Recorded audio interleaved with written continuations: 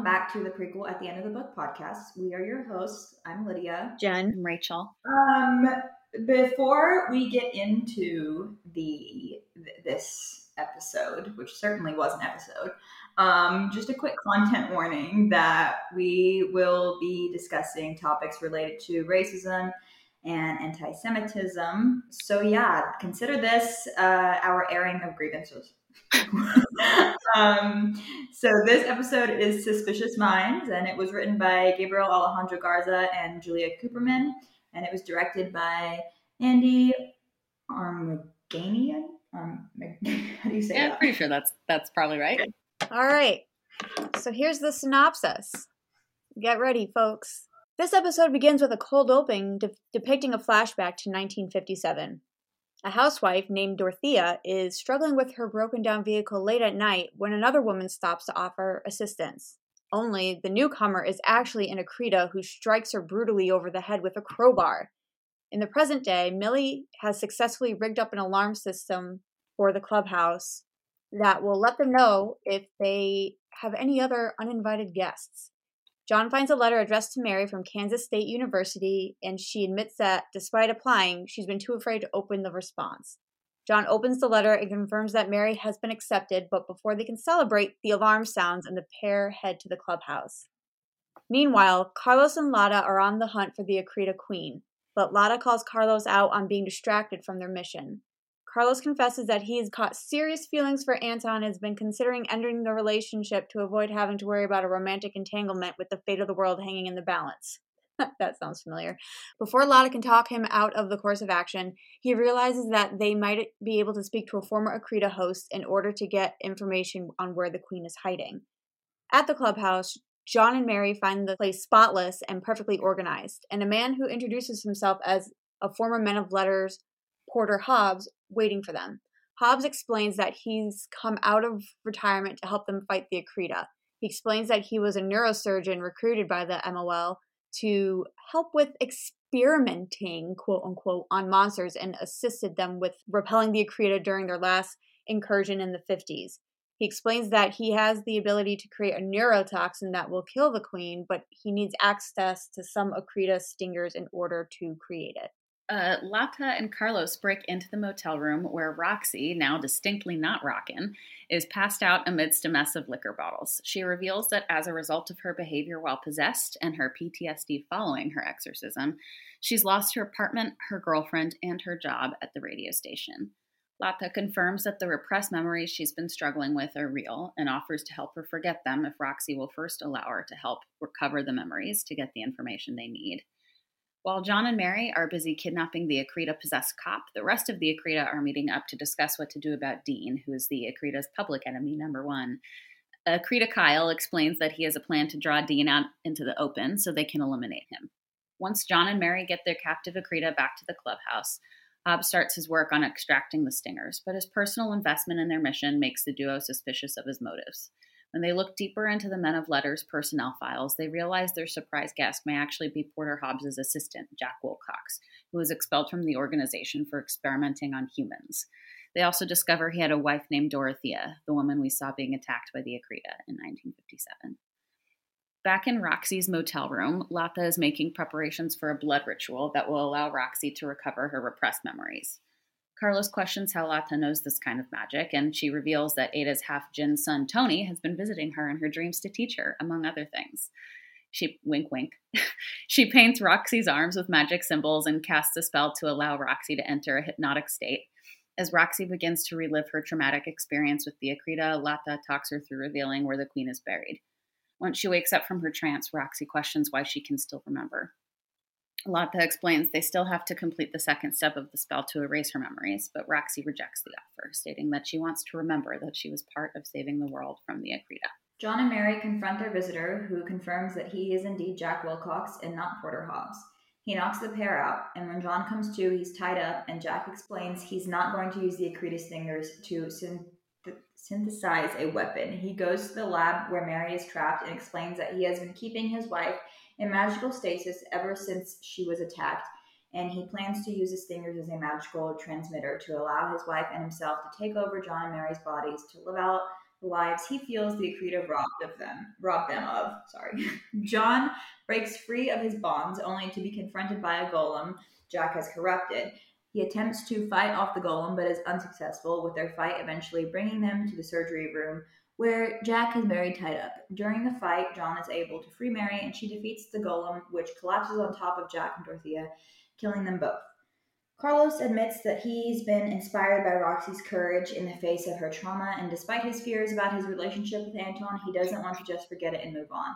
The duo make their way to where Roxy said the Akrita Queen is holed up and stake out the building. John and Mary bury the body of their unexpected intruder and discuss how his obsession with saving his wife and getting revenge was not an expression of love.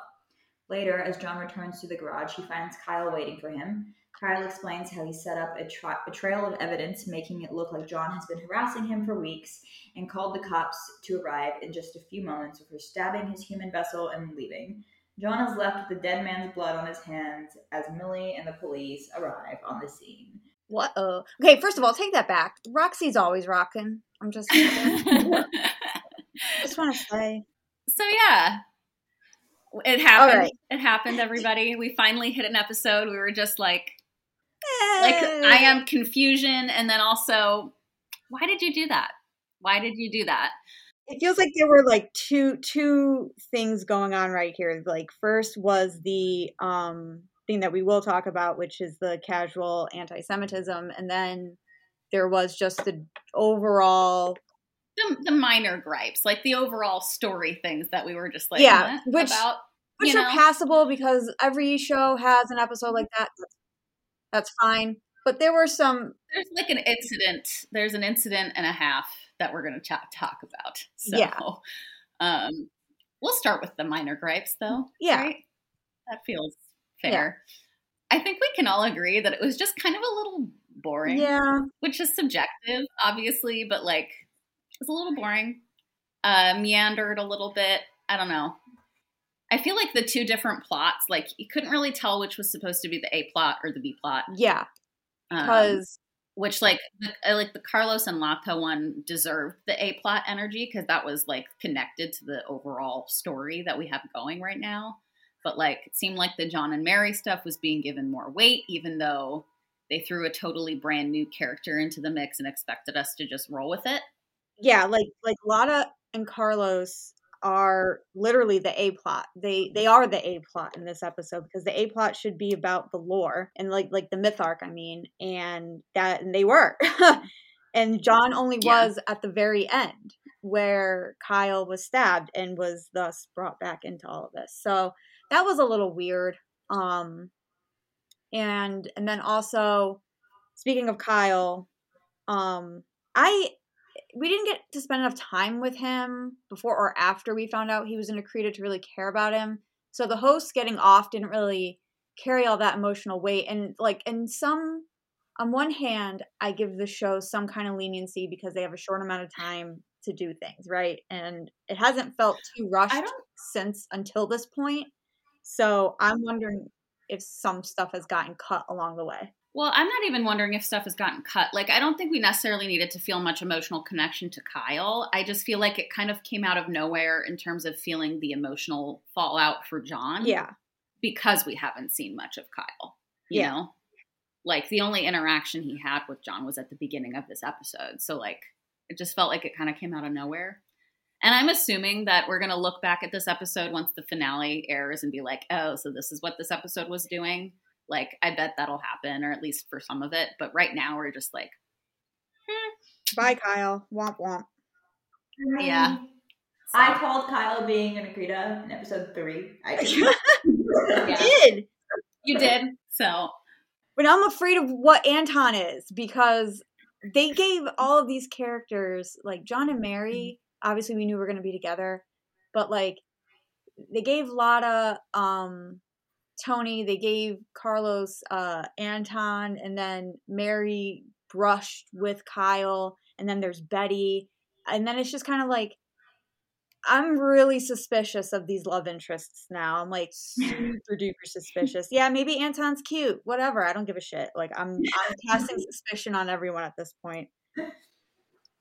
I'm not suspicious of like actual Anton and Tony, but I have thoughts about potential if maybe it wasn't actually Tony in Lotta's dreams when we get to that part of the discussion. Yeah. But you know, all right.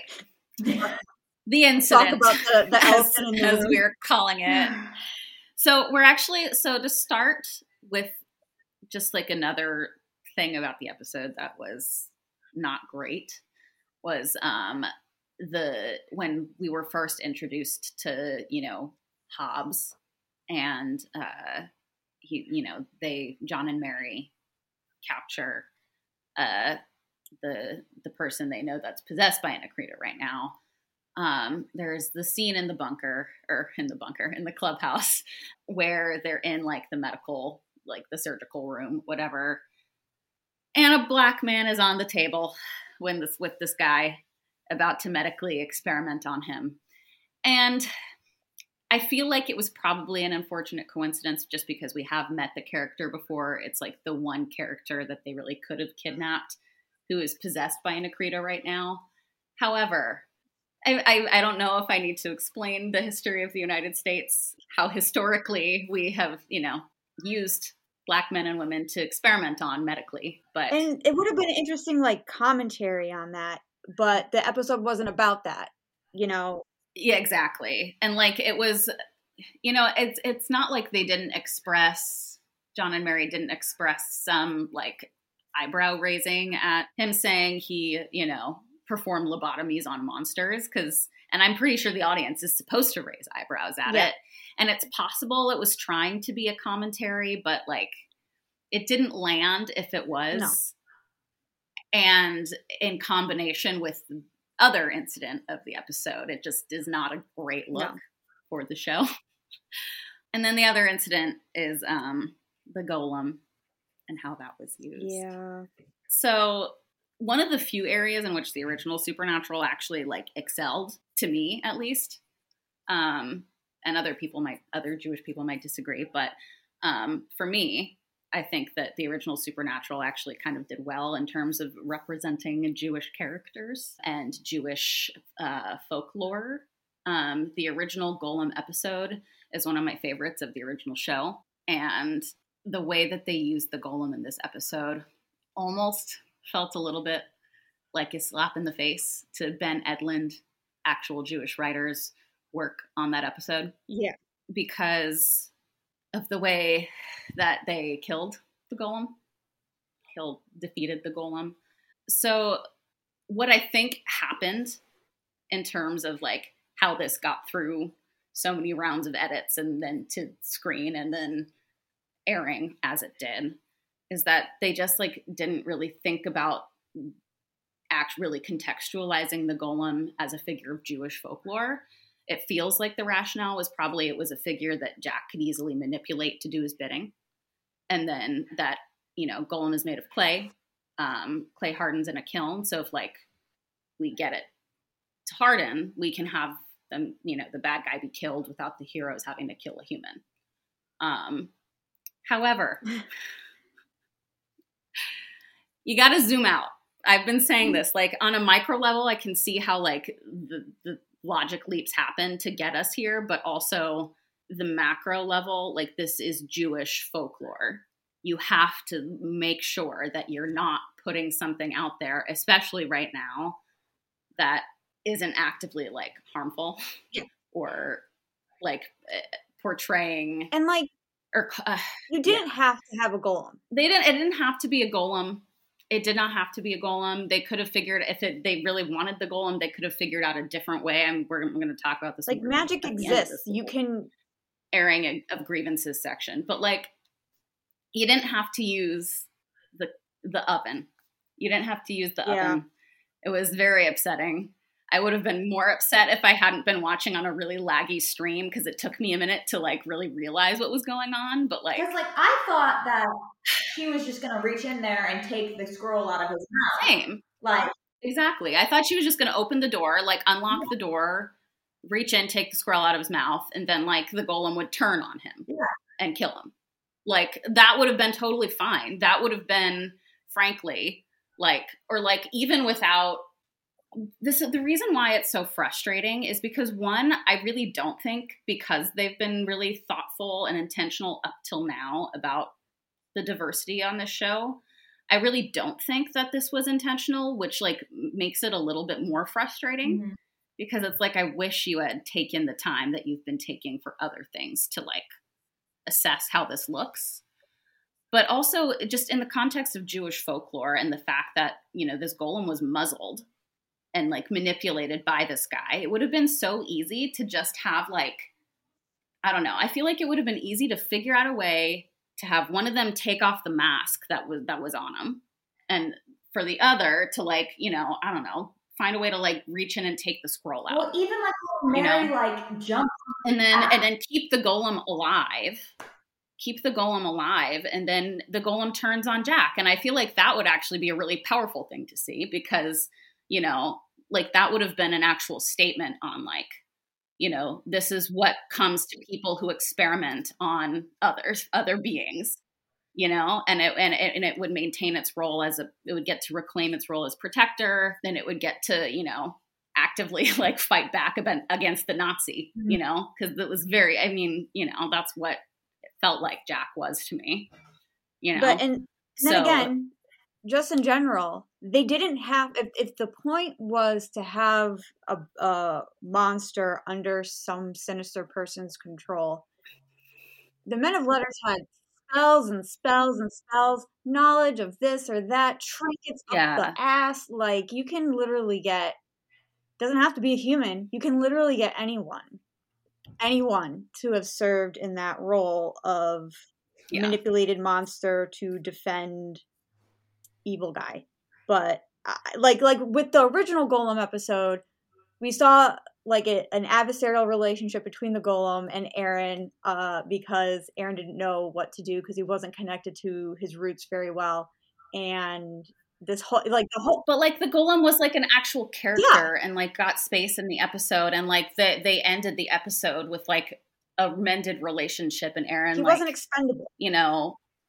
Yeah, the Golem wasn't expendable, and like when the Golem was, you know, because the Golem did, I'm pretty sure, have a moment of getting controlled by the Thule in that. That's what they were called, right? The Thule in that episode, and like they saved the Golem. Like the Golem was deemed worthy of like saving from these people, you know. Yeah. So it's just like, why did you have to do this? Why did you have to do the Golem so dirty? Yeah. It was very frustrating. It's really just also the imagery, especially given just like International Holocaust Remembrance Day was just a couple weeks ago. It's just and in the environment that we're like in right now. Yeah. I personally, and I'm not Jewish, so I can't obviously be the one to put a definitive thought on this, but like to me, this is just one of those examples of just like casual anti-Semitism, like you're like subconscious, like you're not paying attention. So everyone across the chain just keeps approving it because, oh, well, the last guy approved it, so let's just keep doing it. And it's just like complacency, ignorance, if that makes sense. Yeah. So my thing about this is that, like, to me, more than being a statement on like, oh, these two writers are so anti-Semitic or whatever, it's more a statement on like the lack of understanding of what actually constitutes anti-Semitism, because it is very misunderstood, I feel like. And it gets obfuscated by like bad faith actors as to what it actually is. And so therefore nobody really understands what it is if you aren't Jewish. And so it's harder to notice. And like to a certain extent, I get that, because everybody has to start from somewhere and everybody has to learn. And like, and I'm somebody who like, I have no issue like being an educator in terms of these issues. I literally teach at Hebrew school. So like, I don't fault people for like not knowing something that is often made difficult to understand by people who want it to be hard to understand by anti-Semites, you know? Yeah. But also that's all the more reason to try a little bit harder. I feel like it's also a good, this is one of those good examples. Like, I mean, I don't think we'll ever have access to the writers, but if we weren't the only ones, obviously, to make this connection. I saw people unrelated to our server and this podcast kind of making those comments. I saw it was all over my Twitter timeline. Yeah, and so that night. I imagine also feedback was given to the CW. I emailed the CW. It was a very nice I did too. email, but it was strongly worded. Yeah. So yeah, no, I did too. I don't know if they'll pass the information on or not. Just basically, obviously I can't tell what the faith or their backgrounds of the writers are who wrote this episode, but I feel like it's safe to make an educated guess that there might not be anyone who's Jewish on the writing staff or in the chain of that's what it seems like. I could be wrong. Yeah, we could definitely be wrong. But it feels like a Jewish person would maybe have caught this. Yeah, like our live chat caught it like that. Like, especially since I don't know. I just looked this up because I didn't know the answer, but Rachel, you probably do. In Jewish folklore, like putting a golem in a kiln is not the way to kill it, right? No. Well, no. I mean, so golem are made of like sand/clay.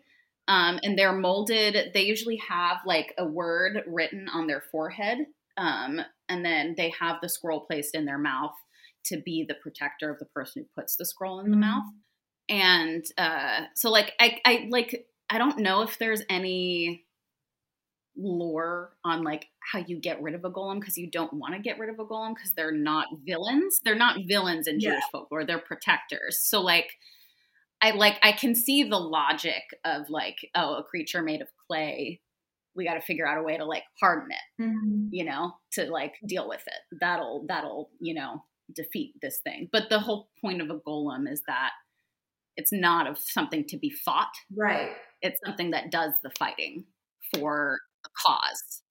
And that's why like if this episode had been written by a Jewish person, because I feel fairly comfortable based on how the episode turned out that it wasn't written by a Jewish person. If it had been written by a Jewish person, that's why I feel like including the golem being muzzled and manipulated by this guy, the ending would have been to unmuzzle the golem, take the scroll out of its mouth, and then have the golem turn on Jack. And like I said already, like that would have been like a powerful way to end that story, because then the golem gets to reclaim its proper sort of like place in its folklore, but instead it got killed. And it got killed while being manipulated. Like there was no way for this golem to exist how it was meant to be meant to exist. Yeah, exactly. So it was very disappointing. And that's when you can just go back to, why couldn't have this been any other monster? Something else. Yeah. Well, and it's like, apparently this is not the first, like, so I told my husband about this, and he's not Jewish. He doesn't know anything about Jewish folklore. And I was explaining to him, he's very like media blind as well. Like it has to be explained to him as to why. All them out. Not good. And so he was like, that's so weird, because like he reads a lot of fantasy, and he's like, in like maybe like 5 or 6 fantasy books I've read, there's a golem, and that's the way they kill him, is like they put him in a kiln. And I was like, yeah. So sorry, what fantasy books is he reading? I don't know. I was like, so obviously I feel like this is not like, it's not. I'm doing a Google search right now because I feel like this is one of those things where it's like anti-Semitism is really ingrained in a lot of things, and things maybe we've grown up in society around that we weren't aware were anti-Semitic. So, okay. In the actual folklore, golem are deactivated. So the word that they have written on their forehead is emet, which means truth. And the way you deactivate them is you remove the aleph, which is the first letter of emet, and it changes the word from emet to met, which means dead or death. And that's how you deactivate a golem. Mm-hmm. But even deactivating it, that's not killing it. So I think the fantasy books are also. I know, that's what I'm saying. I was like, I'm not saying your husband is. I don't think that at all. But like whoever wrote those books internalized some of that. So like that's what I was saying. I feel like it's not the first time that people have, I could see how they get from like, oh, well, it's made of clay, whatever, you know, but without like thinking further, like people not doing deep research. And I think it's also just, again, chalks up to society really just having casual anti-Semitism and not even being aware of it. Like the amount of people who still don't know that goblins, like especially in Harry Potter. Goblins are, I mean, that is a like historically throughout all sorts. And like, the depiction of witches with big noses. Depiction of witches, dwarves, and Lord of the Rings. Yep. Like it's a fantasy trope. Like they're like, so it's not even like I necessarily blame like the individual authors. J.K. Rowling, I do, but it's one of those things that has just become so commonplace and removed from its origins that people just don't even know anymore. And that's why I think it's really important to talk about it because it is just so ingrained. Like anti-Semitism is one of the oldest forms of oppression. Because Jews have been around for a very long time and have been scapegoated since they've been around pretty much, or since, you know, Christians decided to start doing their thing. But so like so ingrained into certain aspects of our society or certain aspects of like the sci-fi fantasy genre that it is hard to see sometimes how something might be anti-Semitic, but like that doesn't make it not anti-Semitic. And when it goes back to main Supernatural, like I get that for a lot of the times on their Jewish stuff they were good, is because Kripke was Jewish, you have Jewish writers and everything. They had a huge Jewish writing staff. They failed a lot in other respects because there was a lot of white Jews and male Jews, but like, well, that's it, right? So like with other cultures and gods, they really did like screw it up a lot. And they were racist. Like, we're not going to forget the Sam versus Gordon issues. Yeah. With the swatting and then I'm just going to say it because we shouldn't hide it, what it was, the lynching. So it's like, it's not like main Supernatural got it right, but because they had Jewish people incorporated into the crew, they could easily It's also still one of the only shows that gave any sort of Black Jewish representation that I've seen on TV with Rufus, which is just like pretty, like, you know. But so basically, like, I would just like to slip a note to Robbie, because these writers of this episode had good episodes on their own. For some reason, putting them together, you get not only this, but you get just whatever the story was, which I. Yeah. So if Robbie is listening to this, don't let them write together again. Keep them separate from now on. Yeah. So also just to be like, we still love this show. We're still excited for the future episodes. Like, but this is just like the call in to like do better with Jewish issues because we believe that they can do better. They've shown us that they can do better than the original show. So like this, you know what this like I know it's there.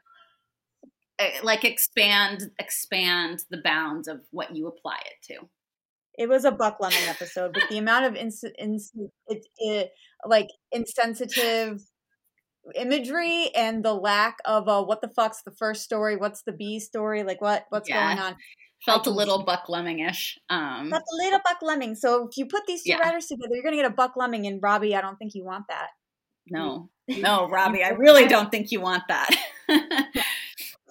I'm sitting here like, I have no idea what that means because I don't remember Supernatural. Brad Buckner and Eugenie Ross Lemming were the writing duo that wrote Route 666 and then did not write again until season 7. Didn't they write the Bees episode? What? Who wrote Bugs? No, that was a one-off team. It was Rachel Maeve and Dave Coakley. Oh, right. Yeah. I know that and off the I top always of my think head, that they wrote naturally, Caged Heat, but that was Brett Matthews. Oh, Brett Matthews, my absolute beloved. So anyway.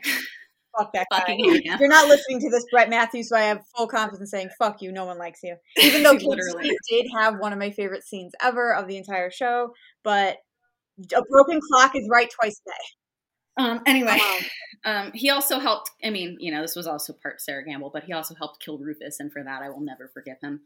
Yeah, no, for real. So, you know, if we're going to talk about anti-Semitism, he helped kill Rufus. When does Rufus die? Girl, have you watched this show? Have you watched this show? I don't. Lydia, I'm going to go to your house. I'm going to plant myself on your couch, and I'm going to shackle you there, and we're going to watch the entire show from start to finish. Okay? I remember Bobby dying. I don't remember Rufus dying. Rufus died in the episode where they get the and then there were none. It's with Samuel, Rufus, Bobby, and then they had the fucking penis worm that kept going in their ear. I remember the worm. And Dean shoots and kills Gwen when he's possessed by the dick worm, and then Bobby has a scary voice, but the dick worm, it's a dick worm, and that's I think it's a send up of a Star Trek episode. Also, is my understanding. It's Khan. like it's the Khan worm or something. I like calling it a dick worm because it looks phallic. Yeah, but they kill Rufus in it, and I've been mad at both Sarah Gamble and Brett Matthews because they co-wrote that episode. There was literally no reason to kill Rufus whatsoever. Literally no reason. Just to give Bobby man pain over his husband dying. I'm like, come on, really? Like, anyway. If you're gonna do that, then you have to give me Lydia, just so you know, they weren't actually married, but like I shipped them pretty hardcore. So. They were in my head. They were in my brain. The episode where Bobby's dying and they get to go like on an adventure. Rufus is like his guide through the thing. It was so Dante's Inferno. I loved it. Listen, I know I was just hating on Sarah Gamble. I'm pretty sure she wrote that episode though, Death's Door, and it is one of the best episodes of the series. So like, you know.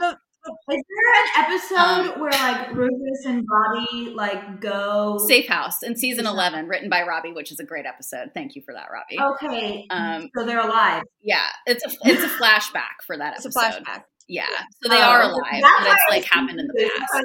I don't remember Rufus dying because he was in 11. Yeah.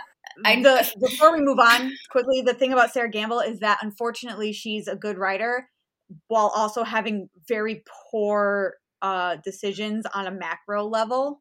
Oh yeah, but she's like anti-black and also has diabolical gender politics, as we like to say. She's horrible. She and just the way she really likes queer torture porn, but at the same time she will craft lovely episodes, and it's like I'm so frustrated that technically you're a very good writer, but you also like put forth all of this really like I shove you in the same category as J.K. Rowling, basically. Yeah. Even though J.K. Rowling isn't a good writer. Okay, well, let's go on to some bright spots about this episode. Anyway, there were some good things about this episode, so we're going to end on the positive. So that's what we're moving on to the to the alleged B plot. It should have been the A plot. It felt like the A plot to me in my heart. But yeah, Carlos and Lada's friendship is like one of the best parts of the show. I love them so much. Good. It's so good. Like I feel like it's one of those things too where you can sense like the camaraderie that they've been building like in real life while making this show. And it's just so lovely to see. It feels like real friends. Yeah. Like I'm watching Real Friends. Mm-hmm. And Tony and Lada's little secret fucking dream date. It's cute. It's really cute. If it's actually Tony. But it's really cute. No, don't ruin it. Don't ruin it for me. Don't ruin it for me. Listen, the with the fabric, the hotel bedspread, and then like the curtain, the fabric being the same as Gabriel's shirt in that episode. I'm wondering if like Lata has been going to Loki and trapped in her mirror for like magic advice, or like maybe it's been Gabriel Loki entering her dreams to share knowledge. Like that's the song. I do like that idea. I do like that idea. So I simultaneously hope that isn't the case because I love the idea of Lata and Tony having dream dates. Me too. But you know what else I also like? Someone brought this up in our chat, and I don't think it would work. But I like the concept of this, that Lada and Carlos are the true vessels for the remaining archangels. So Gabriel and Raphael, Michael is John, Lucifer is Mary, Raphael would be Carlos, and then Loki, or I almost called him Lucifer, fucking Gabriel would be Lada, which I think would be fucked, because she's pretty clever. Cool. Yeah, she'd be a great, I feel like that would be a great Gabriel vessel. Teenage Mutant Ninja Turtles. I feel like more that might also, I mean, I know you said that you don't know if this would work, but like that could also very much fit into the first draft theory. It could. And I feel like it would be does really not cool to like have this group of friends be like the vessels for all 4 archangels also. That would be pretty cool. Yeah. Pretty fucking cool. I want them all possessed at the same time, even though it's not possible with Mary, with Lucifer, but like I want them all possessed at the same time and just having like family drama, like hunting Chuck down at like a fucking concert that he's playing and just being like, let's go, bitch. Let's go, bitches. Let's get our dad. Also, really seeing fun. Bridget back as Roxy was spectacular because she absolutely ate every scene. God, she's so good. Her revenge seems to be going well since now we have a redheaded lesbian who has very pointedly not been fridged. And Robbie, please, for the love of God, do not take her away from me. I don't think he will.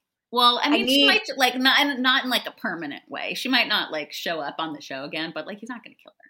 As long as I know she didn't die bloody in a bathtub or whatever, I'm fine. And Robbie wouldn't do that to his own redheaded lesbian. We know he wouldn't. No. So. But I do want to thank the show, and akin to Robbie again, for giving me once again a redheaded lesbian.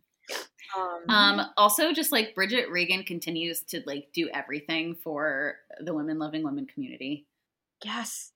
I feel like everything I've seen her in, at least she's played like an extremely like competent and sexy lesbian, and I'm just like, thank you for continuing to do so, ma'am. I don't know if she's a lesbian in real life, but like she's married to a man and has kids with a man, but like that doesn't mean she's not straight. So no, that's fine. But I'm like, oh, poo, she's married. She's so hot. Like I never really watched anything. She's so hot. I've been in love with her for like years. I love her so much. You have to watch her in Jane the Virgin. She's so good in Jane the Virgin. She's so good in Jane the Virgin. Jane the Virgin is one of the best shows the CW ever had, Jen. So like, okay. No. All right. Okay, listen. Jane the Virgin is a CW show. Yeah. I don't like TV.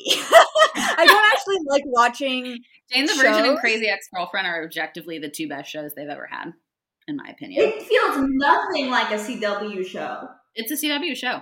Yeah. That's insane. I watched it on Netflix, so like I wouldn't know, but like I like old shows. I like shows that are complete. I like political shows. I like Supernatural. I don't like comedies and I don't like teen dramas very much. It's a telenovela. It's like telenovela but grounded in reality, which was what made it so great. I'll just watch it for Bridget. But anyway, back to the Winchesters. the more pressing thing about Roxy is the memory erasure has been a recurring plot point throughout Supernatural and usually against the individual's will. This episode gave Roxy back her agency to choose to keep her memories. And related to that, now that we know Lotta has been learning memory magic, ma'am, how does this feed into our suspicions that a memory wipe or reset might be in the works for one or more characters at the that is insane to me. Lotta, why? This is why I'm like, is Loki / Gabriel inserting himself? Well, for real. Like, because what other magic would there be to erase someone's memory like that if you were not a cosmic being? Because we've never seen And like she said, it was blood magic. You know, but like blood magic. What do you like? Are you going out of the Necronomicon or something? Like Jesus.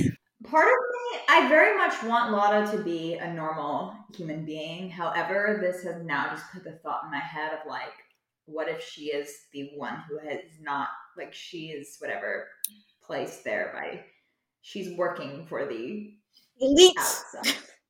You know, like, what if she is the one who ends up erasing all of their memories before the race for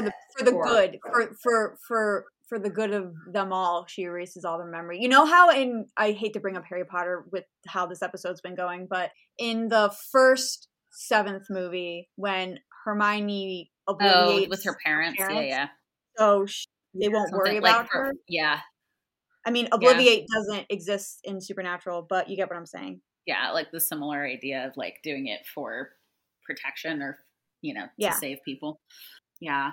I was thinking more along the lines because she was told to by whoever she's working for. Well, so this episode dealt with, albeit sloppily, manipulation. Roxy was manipulated by the Akrita. The Golem was manipulated. Also, the fact that Jack was trying to like essentially possess John and Mary.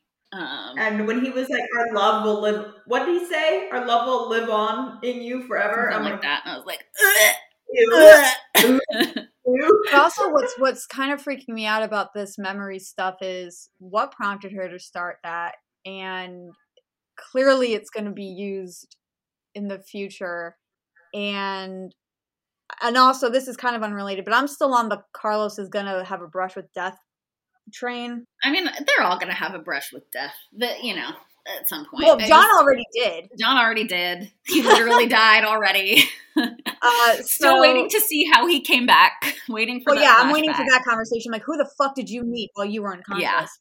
But a lot of when you start talking about things like blood magic, that's when things start to get a little shaky, like on shaky ground. That's never really viewed as on this show Supernatural as a good thing, and the only person who could really do any blood magic and kind of get away with it unscathed was Rowena. So it's kind of like I'm thinking of the what was that book that Charlie was sacrificed for? The Book of the Damned. Book of the Damned. This feels Book of the Damned-ish a little bit. Yeah, that's why I feel like I don't know. That's why I'm like wondering if this is like Gabriel / Loki posing as Tony or something like that, and like manipulating Lata as well, because like she's like a knowledge seeker. She wants to know about these things to like figure out how she can help in her way, Gabriel, don't be mean to her. And like I don't know. I wonder. I'm just like I'm nervous for her being in the memory and brain thing. Yeah. Because historically that doesn't end well for people. Yeah. Or doesn't lead down good roads. So Carlos's resolution not to forget about Anton in spite of his fear. He said, but seeing Roxy choose to live with her memories of the Akreida and hearing her say she'd be okay in spite of it made me realize that sometimes the things you want to forget are probably the things you shouldn't. Which feels like a big glaring red flag in some ways for like how this season might end. But it's also also just like really like a great little character moment for Carlos though. Yeah. Like I loved the interiority that this story gave him, Yeah. And I just like how they aren't just brushing away his relationship with Anton. Like there's actual discussion happening of his relationship. And it's leading to his character development. Yeah. However, I want someone to say that line to John as he's crying in the shower in episode 4. Because obviously he's struggling with that. I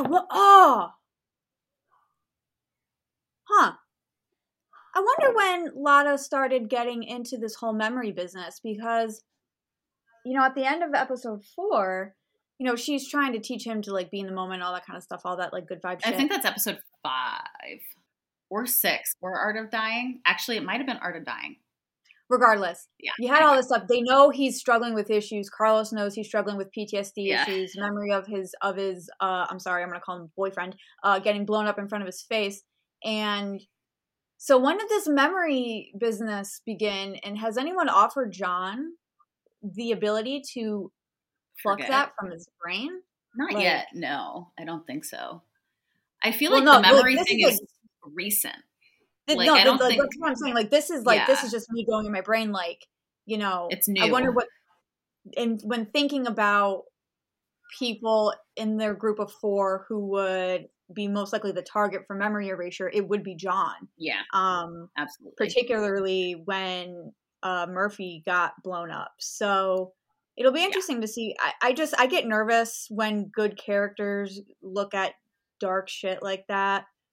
I think I mean, I get a little nervous, but also I get excited about it because it's interesting. Oh no! Like I'm excited for the thing, but I'm like, but I'm scared. Yeah, like, it's sort of like looking at a roller coaster. I'm it's like one fear meme. It's literally like looking at a roller coaster. I'm excited. I know I'm gonna have a blast while I'm on it, but Jesus Christ, it looks very terrifying from the ground. Yeah, that's how I'm feeling right now. Or like it's the climb to the top of that first drop. Yeah, it just nervous. But let's end this with some bright spots because I feel like we were kind of all over the place with this because some parts of this episode had good parts, but we've dug into the questionable stuff. So let's start with Dean's narration. Hunting and happy endings don't usually mix. So when you get your chance, you got to ask yourself, how far will I go to get it? This made me insane. Lost brain cells listening to this Yeah. on repeat. I was like, what? My thing, I thought of immediately 1518. Yeah. Yeah. Yeah. Like, not to make everything about Destiel, because I actually don't mean to do that, but like, it's the show is handing us the red clown nose. This is about It's literally just like listen, I was re-listening to episodes, but when I was listening to our like retrospective on their childhood episode, I made a comment like, I know in my heart the show is not going to be about Destiel, but I like to clown. And then I went to the chat and I was like, guys, this is what I just said, but the show is doing it for me. The show's literally doing it for me. It's like I've tried to keep watching this. Like, yeah, I'll get some Destiel parallels here and there. Episode 4, it was laden with them, and I get that. But like when I heard the hunting and happy endings don't usually mix, how far will I go to get it? It immediately reminded me of Cass's like 1518 speech. His whole thing about making a deal, and then that deal residing on him being happy. And so, Dean, what are you doing? How far are you getting? No, seriously, like serious eyebrow raises at that, just because like the main plot of the episode was pretty, on the nose in really terms of like his John narration. Mary relationship, but also like Dean himself, since we know that he's knocking over dominoes and has like an active role in what's going on. Yeah. Like, we can take it one step further. Is he doing this because he's trying to arrange his own like happy ending? Like, and he's fucking things up in the process? Like, is he gonna anyway? This actually, I'm gonna share my like I had this thought, this like image of like what the end of the season might look like when we were talking about this in the server. But like, we know about the airport scene where Dean and John are at the same time, and I like had this thought that if they do a reset, which like I feel like there's probably like at least an 80% chance that's how they end the season, but like it ends up being like a rewind sort of thing where it goes through like things that have happened, and then it gets to the airport when John gets home, and we see Dean taking back the letter, and then he like looks at the letter and looks at John, and then decides not to give it to John after all. Ooh, I wonder what that would mean for season 2. And then for me, like I've always said that it would be really fucking epic of them to like do that. And then when John have John roll back into town again, but this time it's actually Normal, Illinois. Would be like really banger. If you ask me.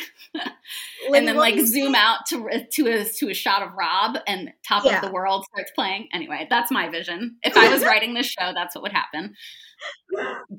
But yeah, I'm just like, it makes me wonder like more about Dean's role in this, and like why is he doing this, and how is that going to affect like how the finale plays out, I was just saying that you can also take his whole narration one step further.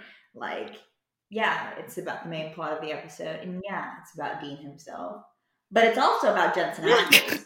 Well, no, but for real though, literally, it's literally him since the day principal. I mean, it probably started way before that, but the day Principal Photography shut down on Supernatural in September of 2020. He hit the ground running. They'd already been planning this show. They started like working on it in the summer of 2020. And so when you read things like this, like hunting and happy endings don't usually mix, aka in real life being told, well, what did you expect? It's Supernatural that it was going to end happy. Or so when you get your chance, like when you have money and you can start a production company, how far will you go to get your character that you go have and incorporate a production company that was originally named Free Will Productions?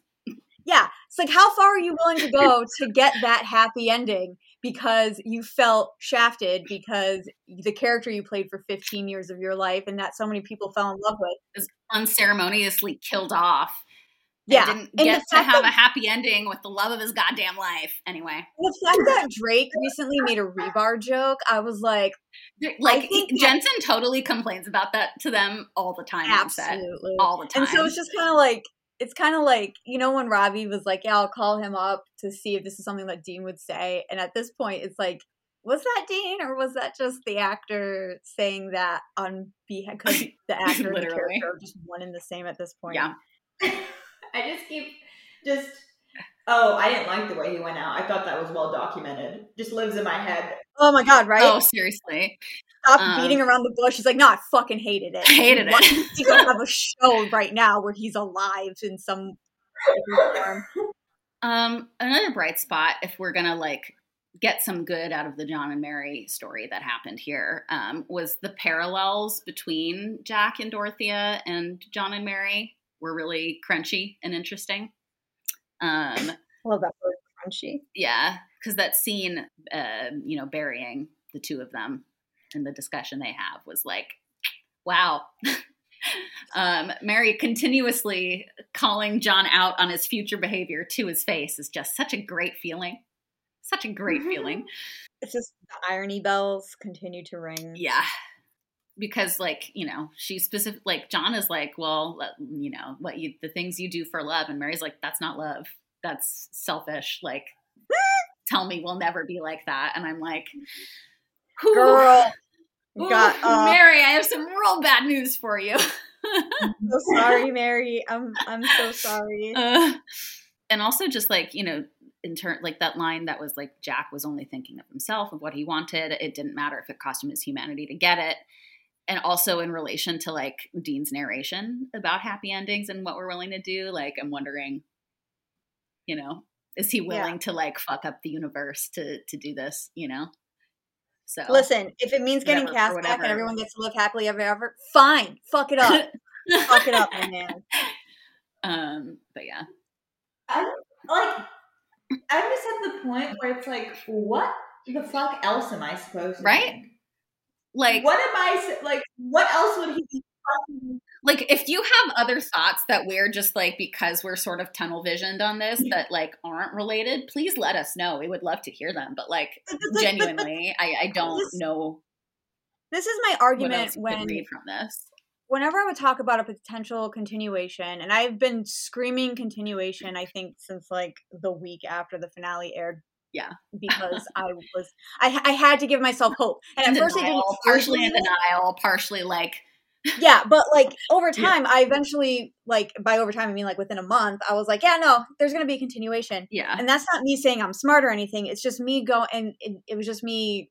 I really want it, but every time I would mention it, someone would say, but I don't want it if they're not going to do Destiel. And what I would counter with is there's literally no reason to bring it back other than to address that. That would literally be one of the top things that they would address. And so because with how it ended, it ended shittily, but it ended and they're dead and show's over. So if you're going to revive it, you have to go after the threads that were still hanging. And that was a major thread that was still hanging. Yeah, exactly. So, they wouldn't bring it back to not address it or not. Exactly. I'm they would have to address it, and they're not going to be stupid to bring it back. Just have Dean go, no homo, bro. And then walk off. They're not going to do that. No. So can you imagine all of this? All that Dean is doing right now is just to get to Cass so he can be like, I love you too, but not like that. Just be friends. Lydia, your powers, listen, you need to take that back right now because your powers of prophecy have been too strong recently. No. I think I mean, I'm not going to get into the psychology of this man, but I think especially watching reaction videos after November 5th really cemented okay, we got to fix this. Yeah. So that's why, whenever with the prequel here, I don't want to always read Destiel into everything because it doesn't have to be. Yeah. But sometimes you just can't help it between romantic tropes, between story similarities, between fucking Dean's narration. It's what would your happy ending, Dean, be? Seriously. what's it going to be? You're dead. You're in heaven with your brother. Isn't that good enough? So what's missing? Oh, Cass is missing. So I also always just think about that one behind the scenes interview from season 15 where like, they're like somebody at the interviewer asked Jensen, like, what do you, wish you could have gotten to do in this last season? And his answer was like, I would have liked to explore like that romance angle for him or whatever. Yeah. He also doesn't like confrontation. He doesn't like telling you how to interpret things. If he's doing his job as an actor, then you will get the message. And if you don't get it, then that's on you. Exactly. And he's said that before about specifically the scene in 1519 where he runs up the stairs and he's like, if you were watching and you got what I was doing, then like, you know, you'll understand. And I'm like, I understand that you were playing somebody excited to get the love of his life back.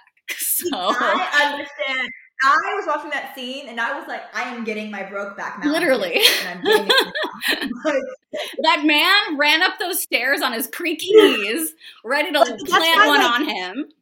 That's like, he's really good with nonverbal communication about this. And that's why with this prequel, I encourage people to watch it as its own thing. That's why, like, I'm not ever really joining in the calls for, is this character joining? Is this character joining? Because I don't give a shit. I just want to, like, go with the flow of the show, you know? Yeah. But, like, you can't deny me and Dean's narration in this episode was one of those moments that I was like, oh, right, this is connecting to the main show. Yeah. And that was my thing, like, was I frustrated that they never addressed the Cass confession in OG Supernatural? Yes, of course. Was I more mad about the way that Dean went out? Yeah. Or infinitely more mad about that than about whatever, leaving the Destiel thread hanging. And so for me, I'm watching this show as like, at the end of the day, as long as they bring Dean back and he's happy, like I will be content with that. Yeah. But so I'm trying not to watch it through a Destiel lens. I for the amount that I talk about this, I really am trying not to watch it through that lens. But it's very hard to do when they put at least like 5 fucking Destiel parallels in each episode. Well, and also with romantic tropes, so I don't like comparing John and Mary a lot to Destiel because John and Mary are a narrative pairing and Destiel is not. But they do give John and Mary those typical romantic tropes, and then you realize those. They're giving them the same tropes that they gave because Destiel gobbled all of them up in the 12 years that they existed. Yeah. But when it comes to Dean being alive and having a happy life and a happy ending and everything like that, that includes Cass because that was part of the can't not include Cass. It was part of the whole 15-18 thing, right? Yeah. But that was Cass's happiness. But Dean was going to confess twice in season 15. You can't convince me otherwise. So it's like, I don't know. Yeah. I just think like they're doing a good job not obviously overwhelming it and making it its own thing, this episode aside. But it's, you know, even down to the final scene, you know, it feels like this episode was mostly set up for the last few episodes, which is usually the case for the fourth to the end. And we've had like hints that John's history is not so squeaky clean. Yeah, that was another thing. Sorry, I'm topic jumping right now. But like fine. Between that ending with John and Kyle and everything, and what I remember Betty saying from the previous episode about how going to Vietnam War would kind of like knock shit out of him, like get it out of him. And also I do wonder from this episode, her saying that somebody saying that he has a file with the Lawrence PD. I'm starting to wonder if he was a violent child. Yeah, like maybe he like beat somebody up. You know, because like when Betty said the thing about the war, which I was just like, who the fuck said someone to the Vietnam War to kick anything out of them? But I thought she meant like get his demons out of him in the sense of just like all the shit about his father and everything. But now it's sounding like maybe he went to the Vietnam War also get the violence out of him because Vietnam was a very violent war. So that's disturbing. Very disturbing. By disturbingly cool, I mean like disturbingly cool to like look at John like that. Like, no, it wasn't just Murphy blowing up in front of him. No, it wasn't his father. He's always been kind of like a violent child. That would be interesting to me. I also think that like, you know, if part of the reason why the Golem thing happened the way it did is because they were trying to avoid John and Mary killing like a human being, I feel like I almost feel like having John kill Jack himself would have added more weight to like him being framed for murder anyway. Because it'd be so easy to be like, John would never do this, but like also he did do this earlier in the episode, you know, and that would, I think, make it a little bit more interesting and complex. And like, yeah, Jack was a Nazi, and frankly, if he killed him, I wouldn't have cared. Yeah. But it does add some a moral grayness and a moral dilemma, I guess, to this that I think isn't necessarily there right now, because we know for a fact that John, it's like, and it's not the same as like Dean or Sam killing growing up, because that's what they were taught to do, how to deal with certain things. John, if indeed he was violent as a child as well, maybe because of his father issues, who knows, but he's still violent, then no one taught him that. He just was that. Had those instincts and, you know.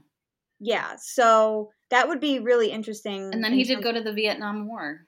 You know, where he got traumatized and now still has issues with it. Would make we're thinking about, you know, how they can, even the pilot episode where like, you know, they continued to have him like separate from the rest of the crew when they defeat whatever they're fighting. But like him beheading that Lugaroo. Yeah, he did that with 2 seconds with ease. I'm concerned. Obviously, I know a lot. You know how some people have World War II phases. I had a Vietnam War phase, so I consumed everything Vietnam War. Sending someone who is violent, first of all, in general, into any kind of military branch would really just make them more violent. But also sending them to something like the Vietnam War, where it is so stressful, and not only are you under attack all the time, but you have to do some horrific attacks. I'm not even going to get into some of those. It's like, why did John really want to go to the war?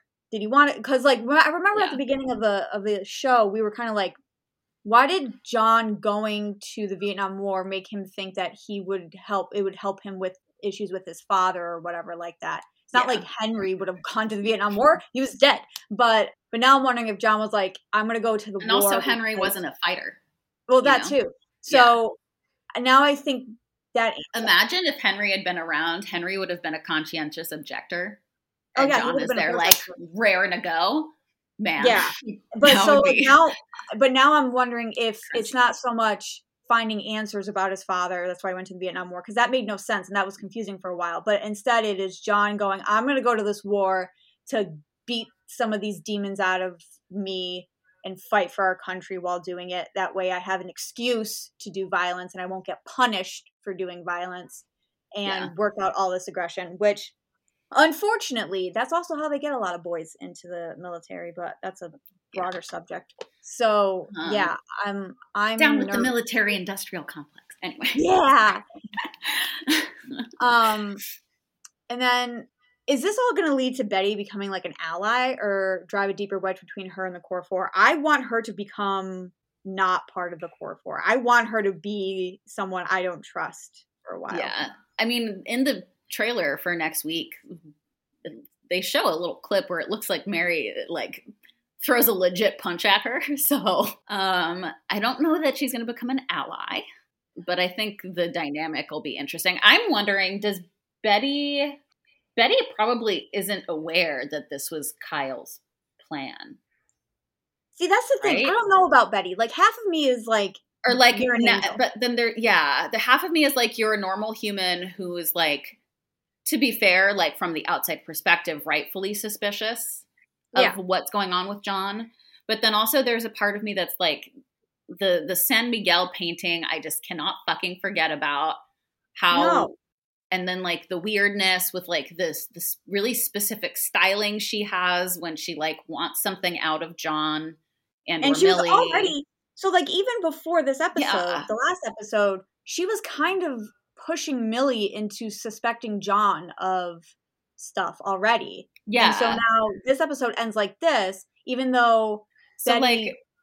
now I'm wondering, like, I don't know if it's a case where like the first thing where like she's just a suspicious human and like she has no clue that Kyle was planning on doing this, or if maybe like angel possessed Betty was like, here's what you're gonna do. I feel like she's... or like a goat. I don't know. I feel like if there's going to be anything with her, I would be Angelic, because Yeah. I like this idea of her already sowing seeds of doubt in Millie's mind, and then the very next episode, John's discovered like how he was. Yeah. Even though Betty just met Kyle, I think she knew where this was gonna go, and was specifically. Betty is just a big old question mark right now. Betty kind of scares me. And then I guess the last little thing to touch on is the Accretive plan to draw Dean out going to work? Or are they going to Dean bait us for a few more episodes? I don't think we're going to see him till the finale. I'm sorry. I'm inclined to agree with that. I don't think we're going to see him again till the finale, which is fine with me. But I'm enjoying the little nuggets we're getting. So I enjoy the bait sometimes. In fact, most times I enjoy the being baited by shows, because it just means there's more opportunity to like flesh out the characters and the plot in the process. So like, you know. Well, listen, I thought Dean was going to show up in this episode, and I got anti-Semitism instead. So, okay, Lydia, don't expect anything. Don't expect anything from now on. No, what I think is, I don't think we're going to see him till the final episode. However, I imagine we'll continue to get more pictures and everything. Yeah. Though it is going to be funny, because now that we know that he wears a wig for his short hair. Wait, what? What? He filmed and his hair is still long, guys. He wears a wig for his short hair now. Did you not realize that? If you look at his hair from the first episode of the season, it looks a little different, right? And everyone was like, yeah, this is weird. That's a wig. Why is his hair like that? That's I just thought that it was because his hair was long and they tried to style it so he didn't have to cut it because of Big Sky. Yeah, it's a wig because his hair was still a little too long, even at the con right after filming that. But also, even that aside, think about right now, they've filmed that already. We just saw him at a con and his hair is long. So he would have worn a wig. So he has a short wig, which is hilarious. That's so funny to me.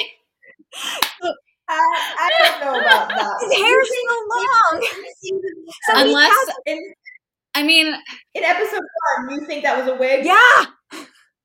I think that it looked funny. I think that it looked funny because he had longer hair, but they were trying to style it like Dean still. I don't think it was. Yeah, and I don't think it was a wig. I don't think it was a wig. It was a wig.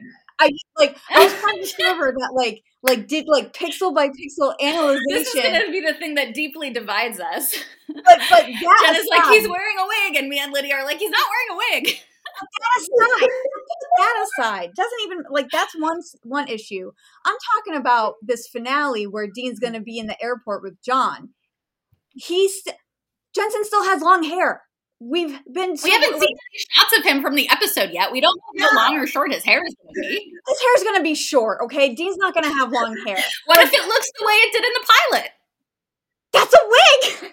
Then it would be his long hair to look like Dean. If his hair is as short as it was in the pilot, then it is most specifically a wig. His hair was not that short before or after filming this finale for this show. Emma's face.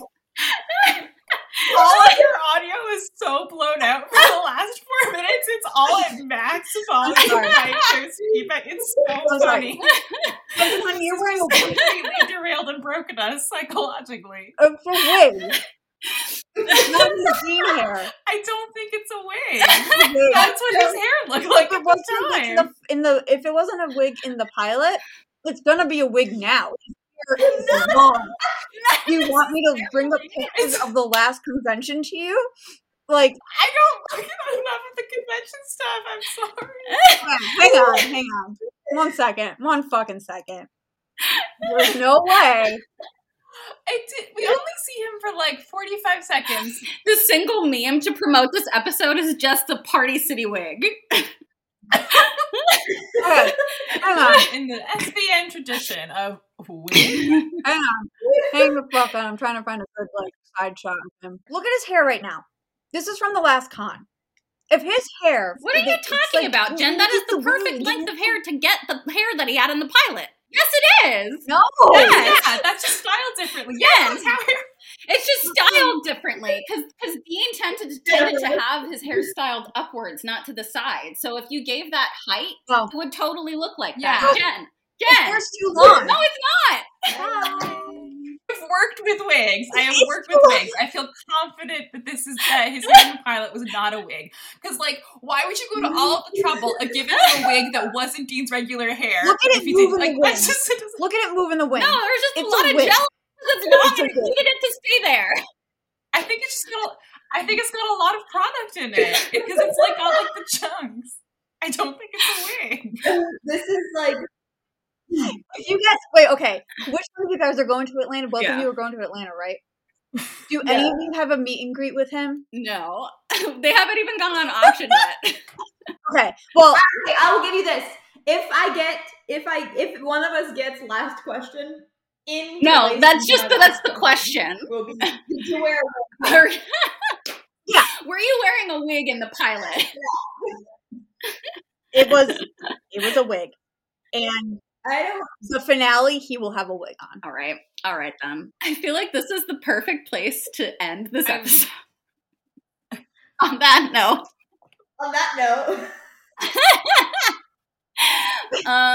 Sorry. So quick little reminder. Turns out there won't be a new episode today, so don't tune in at 9 p.m. There will not be anything to watch. But next week, February 21st, they will be airing a new episode. Very excited for it.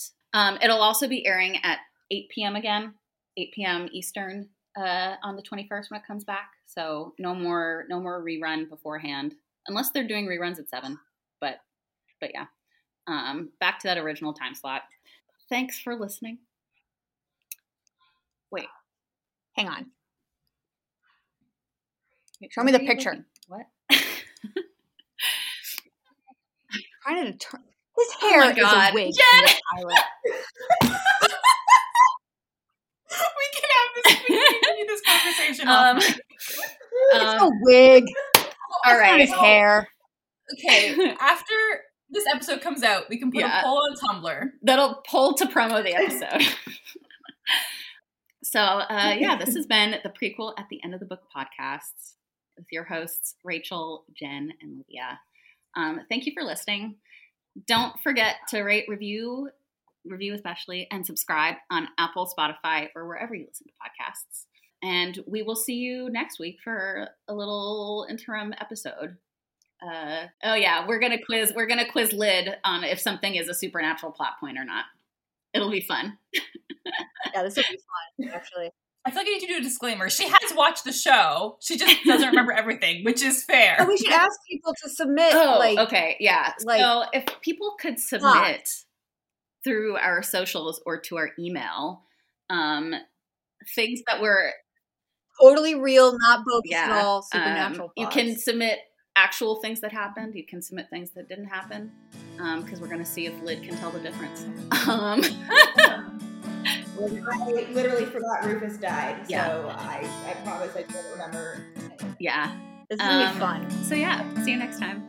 Bye.